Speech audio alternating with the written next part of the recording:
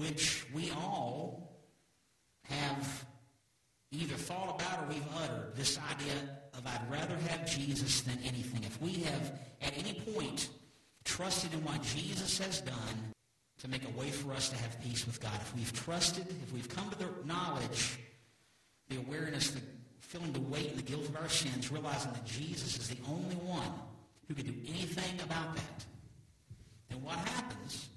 We trust him to take care of our sin. We ask him to take our sin, pay our sin debt. We know that Jesus went to the cross for us. We've trusted in that, believing that only he could do that as the sinless Son of God. And we confess that. That we, in essence, have said, I'd rather have Jesus than anything. But there are points and times in life where we have that challenged in our faith walks, in our lives. Really, daily, we are presented with choices to say things other than I'd rather have Jesus. And Peter has been telling us in his writings, in 1 Peter and in this second letter, that there are those who have left the church, left the faith, because at some point they said, I'd rather have something else than Jesus. These false teachers are a problem. They have been a problem in Peter's day, just as they are a problem today. In 2 Peter chapter 2, we're looking at the last few verses. Peter has been writing this entire chapter to warn the church of these false leaders. And why does he spend so much time talking about this one thing? Come on, Peter. Really? Beating a dead horse. Well, you know why Peter does it? Peter loves the church. And what else? Peter is obedient to Jesus. Do you remember what Jesus said to Peter at the end of the Gospel of John, in John chapter 21? Jesus commissions Peter to take care of the flock, to tend the sheep, to care for the lambs. And that's the church in those days as the church today. The church would need watch care then, and the church needs watch care today. False teachers were a problem then, and they're a problem today. And Peter says, starting in verse 17, about these false teachers, he says, these false teachers, they're springs without water. They're mists driven by a storm, for whom the black darkness has been reserved. For while speaking out arrogant words of no value, these false teachers in verse 18, they entice by fleshly desires, by indecent behavior, they entice those who barely escape from the ones who live in error. These false teachers, they promise freedom while they themselves are slaves of corruption. For by what anyone is overcome, by this he is enslaved. For if after they have escaped the defilements of the world by the knowledge of the Lord and Savior Jesus, if they've escaped, they are again entangled in these defilements and are overcome, then the last state has become worse for them than the first. Peter says, for it would be better for them not to have known the way of righteousness than having known it, to turn away from the holy commandment handed on to them. It has happened to them according to the true proverb. This is actually a quote of Proverbs chapter 26, verse 11. A dog returns to its own vomit, and a sow, after washing, returns to wallowing in the mire. Peter makes his concerns known, and he uses language using these contrasts. These contrasts, they show comparisons and differences. They show opposites, where we see one thing, but it's actually something else. What we think is A, but it's actually B. And Peter says, these false teachers, they're springs without water. They're mists driven by storms. They're empty. They're dried up. We've probably all seen a movie or a TV show where there's a man stranded in the desert, and he comes upon an area that looks to have some life. There's some palm trees and some water, and he finds what he thinks to be an oasis. It's going to provide sustenance for life and some water and some shade. But he gets to it, and what does he find? It's dry. It's barren. It's an illusion. It's not what it seems. Peter says that these false teachers are mists driven by storms. They're dark, foreboding clouds that have no rain. They obscure light, but that's it. It's not what we think. It looks like one thing, but in reality it's something else. And Peter says that these false teachers, they have appointments reserved for them for the black darkness. Judgment. We've seen judgment throughout this letter. But we see this picture of images and truth, and they're going in opposite directions.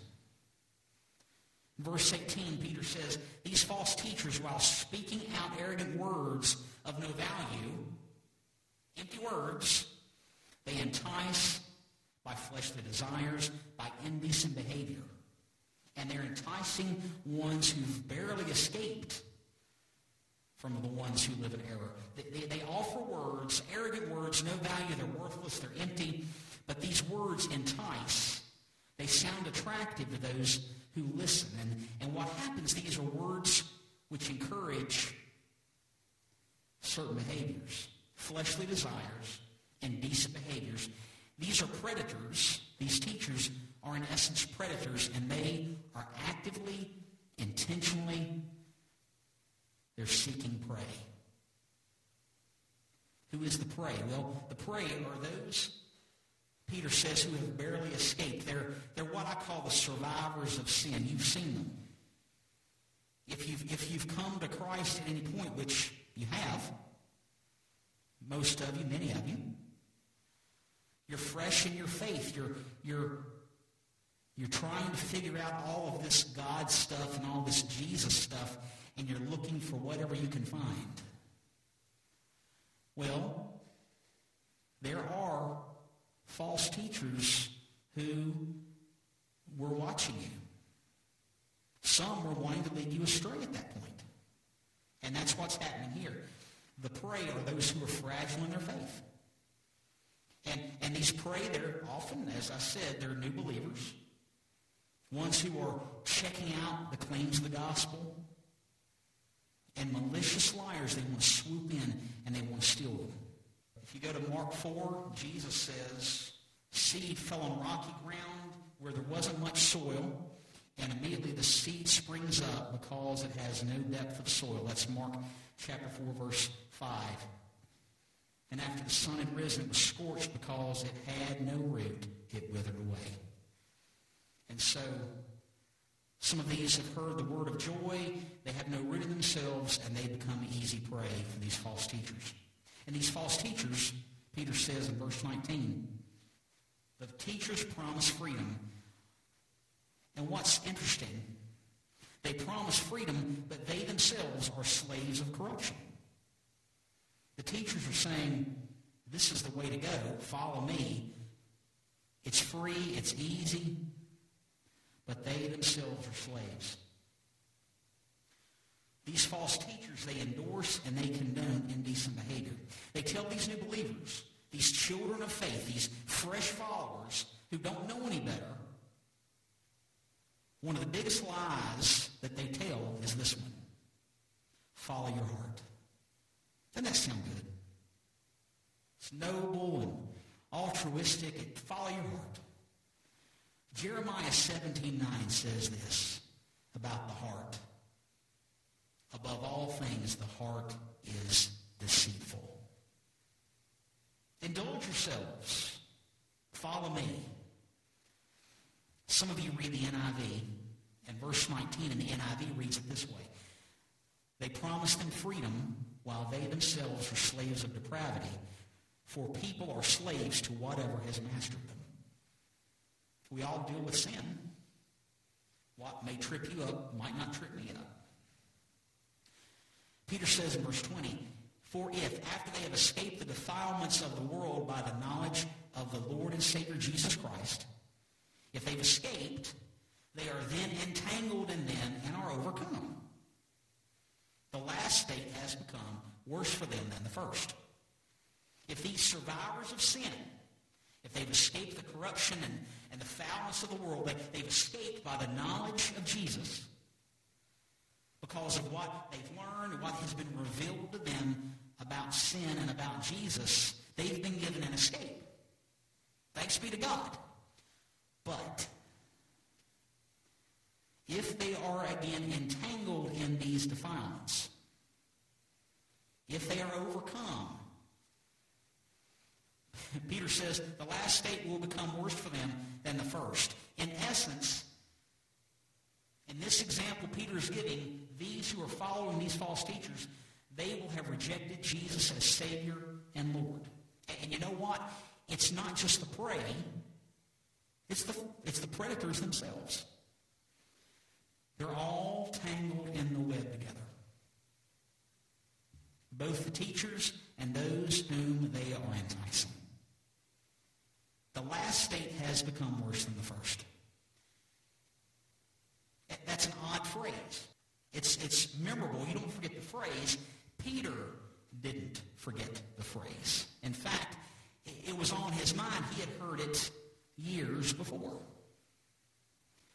He had heard Jesus say the same thing years before. In Matthew chapter 12, Jesus was speaking to the crowds, and the scribes and the Pharisees, they're continually trying to trip him up. And they come asking for signs. And Jesus says that it is an evil and adulterous generation who asks for a sign. And Jesus says in Matthew chapter 12, verse 43, "Now when the unclean spirit goes out of a man, it passes through waterless places seeking rest and does not find it. And it says, I will return to my house from which I came. And when it comes, it finds it unoccupied. It's swept and it's put in order, but there's nothing there." That's interesting. There's nothing living there. It looks good. It looks clean and put up, but there's no signs of life. So what happens? Jesus says the spirit goes and takes along with it 7 other spirits more wicked than itself. They go in, they live there, and the last state of that man becomes worse than the first. That is the way it will be also with this evil generation. Peter remembers Jesus saying this. It's a strange story. Jesus said that this unclean spirit comes out of a man. It passes through waterless places seeking rest. It does not find it. Interesting, Peter was talking about these springs without water. Interesting similarity. That's not accidental. Can you visualize a windswept, desolate, barren wilderness? It's neither daylight nor dark. It's bleak. And the spirit is howling across this wasteland of a landscape. And it has nowhere to go, so it just circles. And then it says, I will return to my house from which I came. It decides to go home. And here's something that if it has the option of going home, it certainly wasn't cast out by the Son of God, was it? The unclean spirit finds its former home unoccupied. It's swept, it's put in order, things give an appearance, but it is unoccupied. No current spiritual activity. And so it goes and it takes along 7 other spirits more wicked than itself. They go in and they live. I mean, really, if you're going to a party, you bring a friend or 7. They go in, and the last state of the man becomes worse than the first because there's no Holy Spirit at home. It looks nice, but there's no true evidence of Holy Spirit activity. In And Jesus says, this is the way it will also be with this evil generation. Have you ever been around something where evil is almost tangible? You can almost touch it. You can tell when something or someone is off. And Peter he's saying it's not just the prey, it's the predators themselves. They end up all tangled in this web. Both the teachers and those whom they are enticing. Tom Schreiner, he says this. Why was the last state worse than the first? Well, it was worse because those who had experienced the Christian faith, and then rejected it, were unlikely to return to it again. Peter says in verse 21, for it would be better for them not to have known the way of righteousness than having known it, to turn away from the holy commandment handed to them. It would have been better for them not to have known than having known it and gone in an opposite direction. And Peter says in 22, it's happened to them according to that proverb. A dog returns to its own vomit. A sow after washing returns to wallowing in the mire. Opposite directions. And while we see canines as man's best friend here in the East, dogs are universally despised. They're unclean, just as are pigs. And Schreiner would go on to say, he points out that the proverb regarding the dogs hails from Proverbs 26:11. As a dog returns to its vomit, so a fool repeats his folly. The point of the Proverbs, he continues, the point is easy to see. Dogs return to what is disgusting and unclean, sniffing even at their own vomit. Similarly, those who have pronounced the Christian faith have returned to what is disgusting, finding it more attractive than the way of righteousness and the sacred command. Pigs, after washing themselves clean, spy the mud and wallow in it. Similarly, those who confess faith in Jesus Christ as Lord and Savior and then deny him are like pigs who are washed clean and then return to their original filth. These false teachers have turned from the things of God. They have not allowed the Holy Spirit into their lives to be sovereign. That's something we, I think, so often miss. We want to be saved from sin. We want to be saved from hell. We want to have our ticket to get into heaven, but we struggle with wanting Jesus to be in charge, letting the Lord be sovereign. And what has happened, these teachers, they've turned back to their old lives and their old haunts and their old habits. And they're encouraging others to make the return trip with them. Schreiner would add this. He says that walking the aisle, making a profession of faith, making a decision for Christ, or Christian baptism do not ensure a future destiny in heaven. What? Perseverance is the mark of genuineness. Jesus does the saving. He's the only one that can take care of our sin. But we are called to be obedient. If we have truly allowed the Holy Spirit in our lives to be sovereign, then we won't have any problem following the Lord. It'll constantly be a tug of war. Paul says that in Romans. It's this challenge, this tug of war between the flesh and the spirit. But who's on the throne of your life and mine? Is the Holy Spirit guiding us and driving us? Schreiner says, perseverance is the mark of genuineness, as Peter has taught throughout this letter. Only those who continue to live a life of godliness will receive the reward of eternal life. And we see that in 1 Peter chapter 1.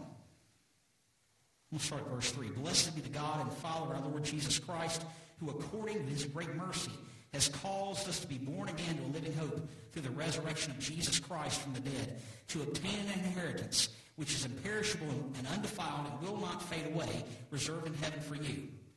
You who are protected by the power of God through faith for a salvation ready to be revealed in the last time.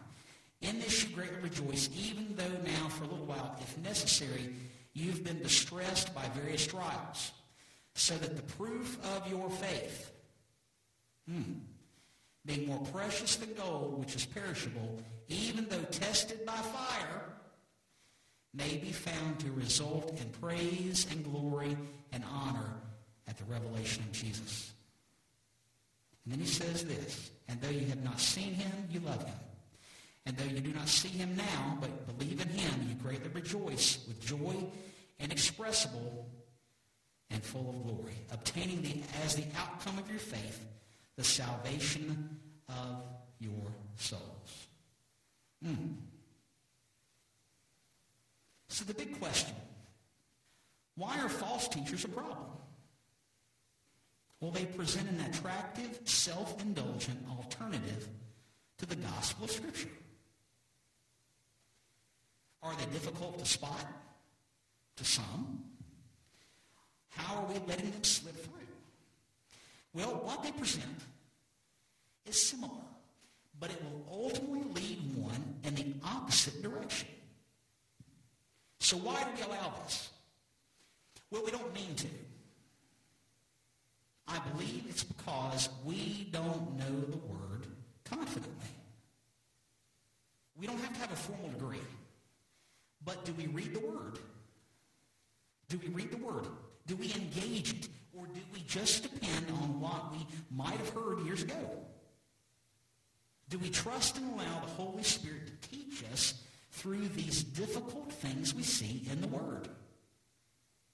We're called to be on guard and test everything by the Word. The Apostle John wrote toward the end of his life in the letter of 1 John chapter 4, he wrote this, "Beloved, do not believe every spirit. Test the spirits to see whether they are from God, because many false prophets have gone out into the world." Don't believe everything you hear, because there's lots of spiritual fluff out there. It's what I call guitar shop theology. A lot of times you have well-meaning, well-intentioned persons, sincere persons, they dole out spiritual nuggets that they sound good, and they're positive, and they are uplifting, and they are encouraging, but they just aren't biblical. They aren't biblical. They don't point to the Christ in the Bible. And a lot of times it's an incomplete picture of Jesus. Or maybe we're encouraged to read something that adds just a bit extra to Scripture, like the Book of Mormon. Paul tells Timothy in 2 Timothy chapter 3, verse 16 and 17, all Scripture is inspired by God. It's God-breathed, and it's profitable for teaching, for reproof. It calls us out for correction. That's what it's for, to bring us back on the path of righteousness, so that the person, the man, the woman, the child of God may be adequate, equipped for every good work. The Word of God is sufficient. It doesn't change.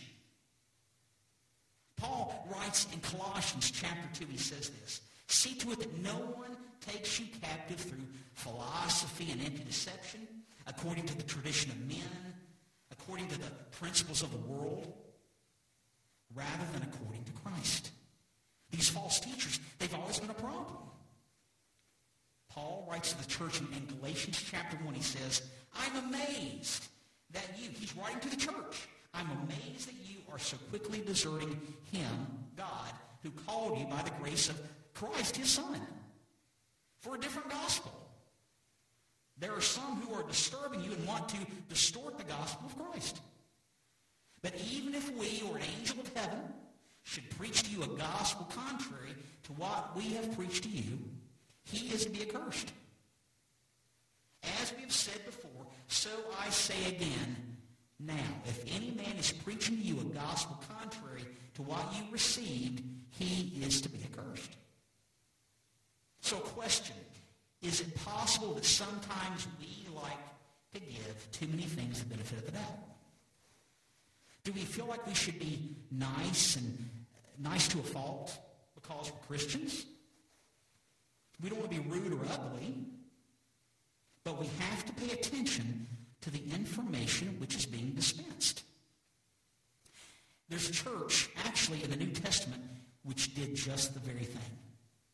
In Acts chapter 17, Paul and Silas, they depart from Thessalonica by night. The Jews have put a bounty on their heads, and so Paul and Silas, under cover of night, they leave Thessalonica and they go to Berea.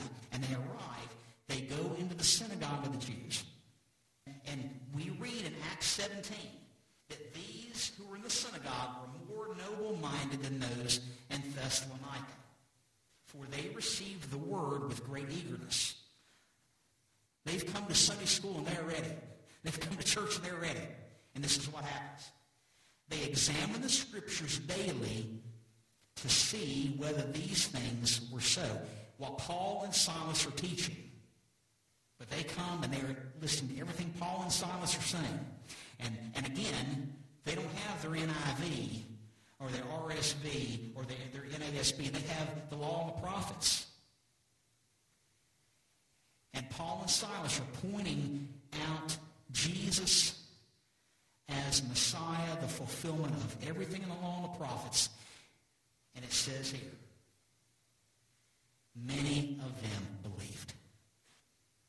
We are told to test the spirits, but we have to be discerning.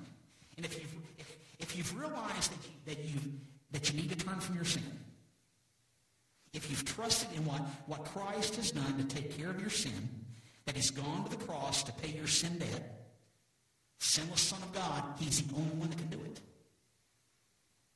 By faith, you've believed that Jesus, as the Son of God, could and would do that.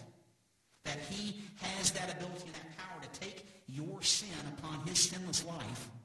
And if you've invited Jesus to be in charge of your life, you've turned from your sin, you've turned to him, and you say, Jesus, I want you to be not just Savior, but I want you to be Lord. If you've accepted his gift of salvation by faith, then you have his Holy Spirit in you. Ephesians chapter 1 verse 13 says that. The very life of God is in you. You can trust him. You can trust him. If you trust him to help you as you read and study his word, you'll be able to know when something comes your way that doesn't line up. Not if, but when. The alarm will go off. His word will teach you and confirm, but only if you and I read it. Be careful to which voices you listen. Distractions abound. Will you and I be able to identify them as distractions? Well, that's why we have our Bibles. God's living word. We're to check and verify everything we hear. Everything we're taught. Does the Bible tell me so? You see, if we really, really know the word, the enemy is going to have a harder time trying to distract us off the path to life and to try to turn us around and go in the opposite direction. The Lord has paid too high a price dying on the cross for us not to follow him and his word. He has paid too high a price. You can trust him to lead you in that right direction. Let's pray together. Lord, this morning, as we saw early in our time today, your loving kindness, your covenant loyalty to us is everlasting. You won't break that covenant which you ended up paying with yourself. Jesus, the very life of God, the Son of God, paying our sin debt, keeping up the end of that covenant. You paid the covenant in yourself, Father, by what Jesus has done. And that can't be undone. Lord, help us to come to a place this morning where we would say again, I'd rather have Jesus